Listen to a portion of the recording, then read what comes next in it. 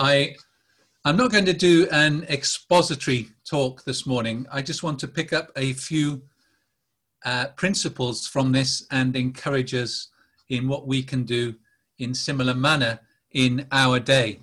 Esther is a book about the Jewish people where many of them remain in exile and scattered across the nations.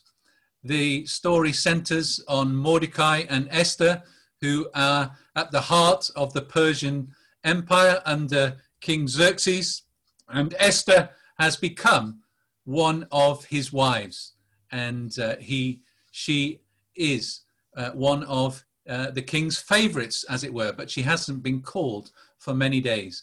Her uncle, Mordecai, becomes aware of a plot against the Jews by Haman, who is one of their enemies. He hates Jewish people. He's a racist, if you like.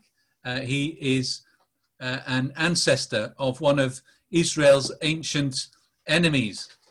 And Mordecai becomes aware of this threat and encourages Esther to move on behalf of her people and to go before the king and plead and cry out for justice for her people, for the wrong and the evil that is intended against them to be put to an end and stopped. And throughout the book, although we don't see God involved directly, or God is not really mentioned throughout the book of Esther, God's sovereignty working out through all this is clearly being revealed to us. And what happens is the evil plot gets exposed and the Jewish people are saved because of Esther's courage and bravery to act on behalf of her people. Esther goes before the king representing her people. She's the source of and the starting point for justice and deliverance for all the Jews, and saves them from being slaughtered by their enemies. And just like Esther had to go before the king, it's important we do not remain silent at this time. And I want to encourage us all, as we have been doing more and more, that we continue to take up the cry and the prayer and intercession on behalf of people in our land and people across the globe. The encouragement to Esther from Mordecai is, who knows, but you have been brought into this place of privilege, this place of opportunity for such a time as this. And we are alive on the earth for such a time as this. You and I are present on the earth in the midst of this coronavirus pandemic, and God has a role and a responsibility for you and I to play, for you and I to be faithful in proclaiming, declaring and demonstrating the gospel and the kingdom whenever we have opportunity, but also to be prevailing and persistent in prayer and intercession on behalf of other people. You and I have a priestly role. We are kings and priests unto our God.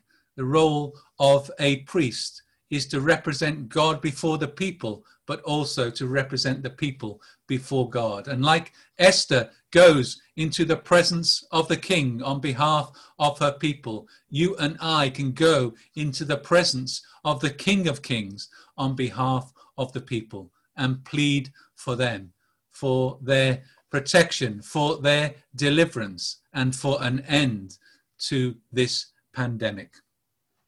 Interesting that one of the strategies that Esther chooses to use is prayer and fasting. And prayer and fasting, we know, is a spiritual discipline that we are called to as followers of Christ. In many respects, we endure a fast that is not of our choosing, in that we continue to have to meet together on Zoom. So in terms of our gathered and our embodied worship, we are enduring a forced fast. But of course, we can fast in many different ways. We can fast by giving up luxury items. We can fast from certain things that we might really enjoy doing. We can give up food, and we can give up other things.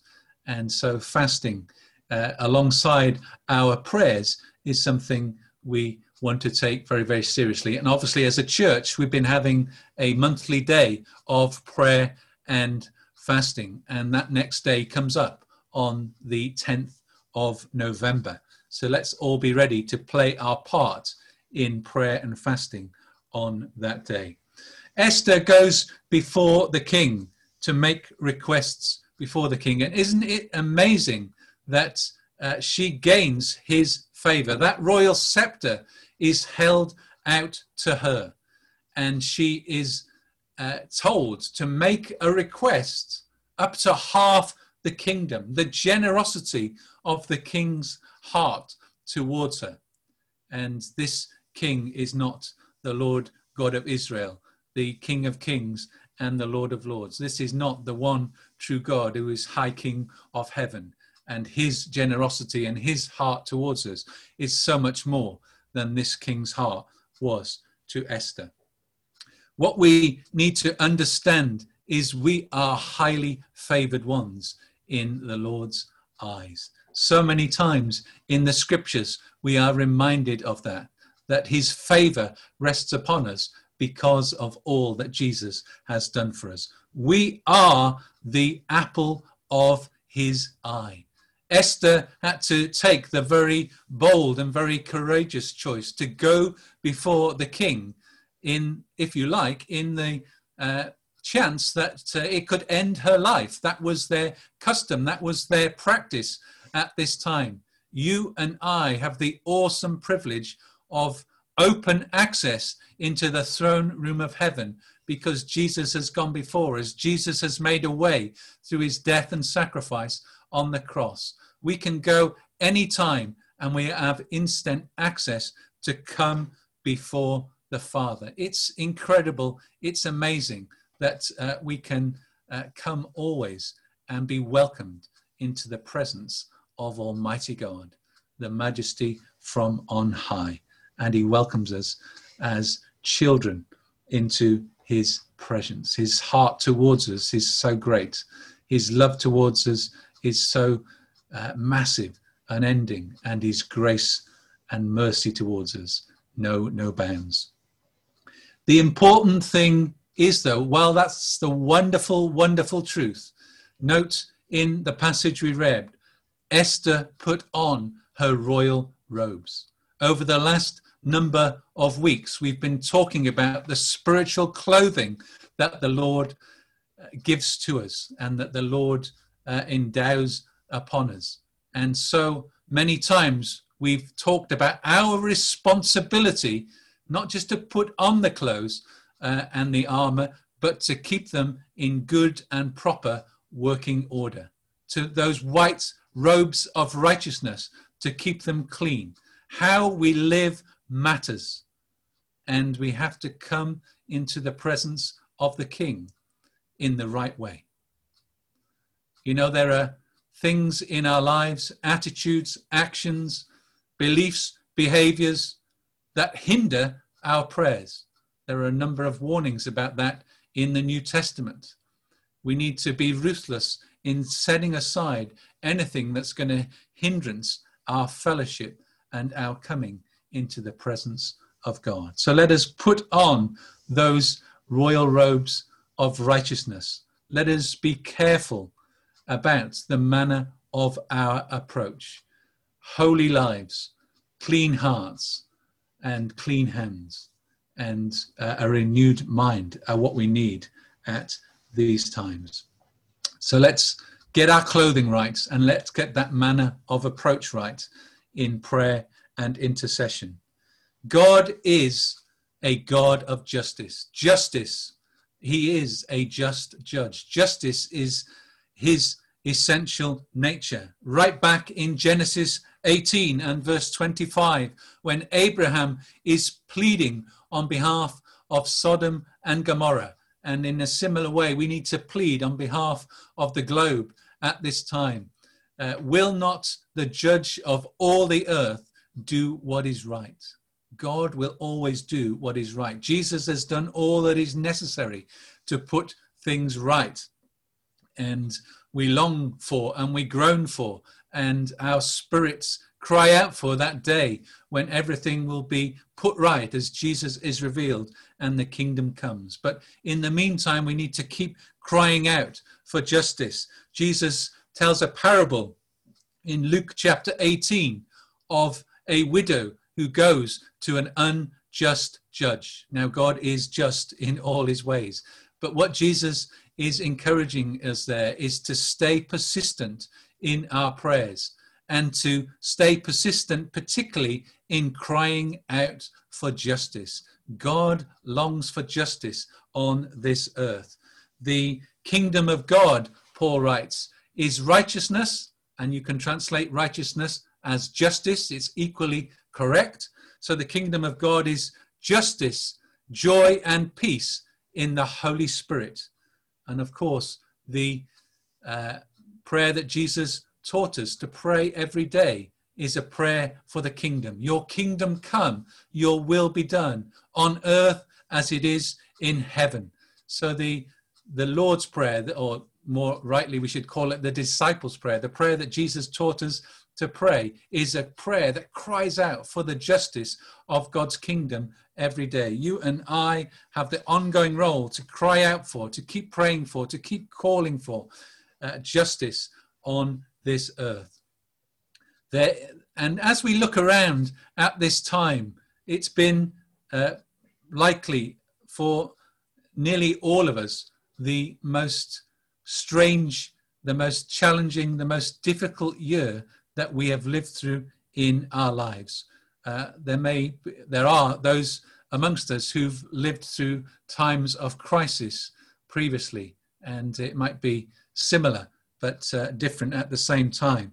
But amidst this COVID pandemic, we are seeing right across the globe so many cries for justice, and we can bring those cries of justice to the Lord in prayer. If you move the slide on, Hugh, this is a lovely quote I found. God always works in this way. Deep in the foundations of wrong, he has buried the small, despised cry of justice. So often cries for justice that go out across this world, they are despised, aren't they? So sometimes in our world, it's he who shouts the loudest gets heard. But God hears even a whisper of a cry for justice from people who are overlooked, people who are unseen, and people who are paid no attention to. God hears their cry for justice, just like he heard the cries of Israel back in Egypt. But so many cries for justice going up at this time. Racism in all its forms across the world. Equal rights for women. Think of nations like Nigeria, Belarus, Yemen. The fact that people trafficking, and particularly child trafficking, is on the increase, and therefore slavery is probably happening at a greater level than ever before in history. Even in our own nation, the massive cry and huge political impact it's making of meals for kids in the holidays, the cry of migrants, refugees, asylum seekers, and the increasing cries to pay attention to the climate change that is happening. That's not an exhaustive list. There are so many different cries going up. So often, though, many of these cries are about rights and not about morality and truth. And particularly when it comes to sexuality and gender, there are so many cries going up in that respect. But obviously we are those that want to cry out for God's truth and God's justice to be established in all these things. What COVID pandemic has done is almost give like a megaphone to those that are crying out in these ways. Let's hear these cries for justice, and as those who have the privilege and the honor and the opportunity to go before the Lord, those who have favor in his presence, and those who his ear is ever attentive to. Let's put our clothes on. Let's approach him in the right manner, and let's turn those cries for justice into kingdom prayers for justice. I believe it's a really important role we have as God's people at this time. We must not grow weary. We must not give up, but we must keep giving ourselves to prayer like we've never done before. And if we go to the final slide, Hugh, the dead cannot cry out for justice. It is the duty of the living to do so for them. We need to speak out on behalf of those that cannot speak out for themselves. So many encouragements in Scripture to do that. But in many senses as well, you and I are alive. We're born again in Christ. We understand, and our heart for justice is enhanced because of that. We are able to understand the heart of God in these things. We have a greater sensitivity for justice. We can cry out in a way that people who are not in Christ and born again cannot. So we who have that privilege, let us keep bringing that cry to the Lord our God. As we walk with Jesus, we need to be a people who seek for, act for, and do justice in this earth. Prayer and action needs to be combined. Without prayer, we go nowhere, but prayer alone is not enough. So like the great prophet Micah, let us be those that seek justice, love mercy, and walk humbly with our God. And one of the most effective ways we can do that right now is to take up that mantle, to take up that ministry of prayer and intercession, to understand that we are those that have favor to go into his presence and to cry out for justice on behalf of people and places across this globe. So be encouraged to take up that important ministry in prayer and intercession at this time. Let me pray. Father, we thank you that in and through our lovely Lord Jesus, your favor is upon us. Thank you that each and every one of us is dearly loved by you, that we are the apple of your eye, that you welcome us into your presence, that there's an open invitation, that Jesus has made the way. And Father, let us take seriously and let us be active in being those that come before you with prayer and intercession. Lord Jesus, thank you that you ever live to make intercession for us in the heavens. You stand at the Lord's right hand and you pray for us 24/7, 365 for all eternity. Thank you, Holy Spirit, that you pray through us with groans and intercessions which cannot be heard. Help us to give ourselves to you, Holy Spirit, so that you can pray through us effectively, that those cries for justice can be heard and expressed through your people. And Father, that indeed your justice will come on this earth. Father, we cry out for the justice of your kingdom in this place of Wrexham, in this nation of Wales, and across this globe.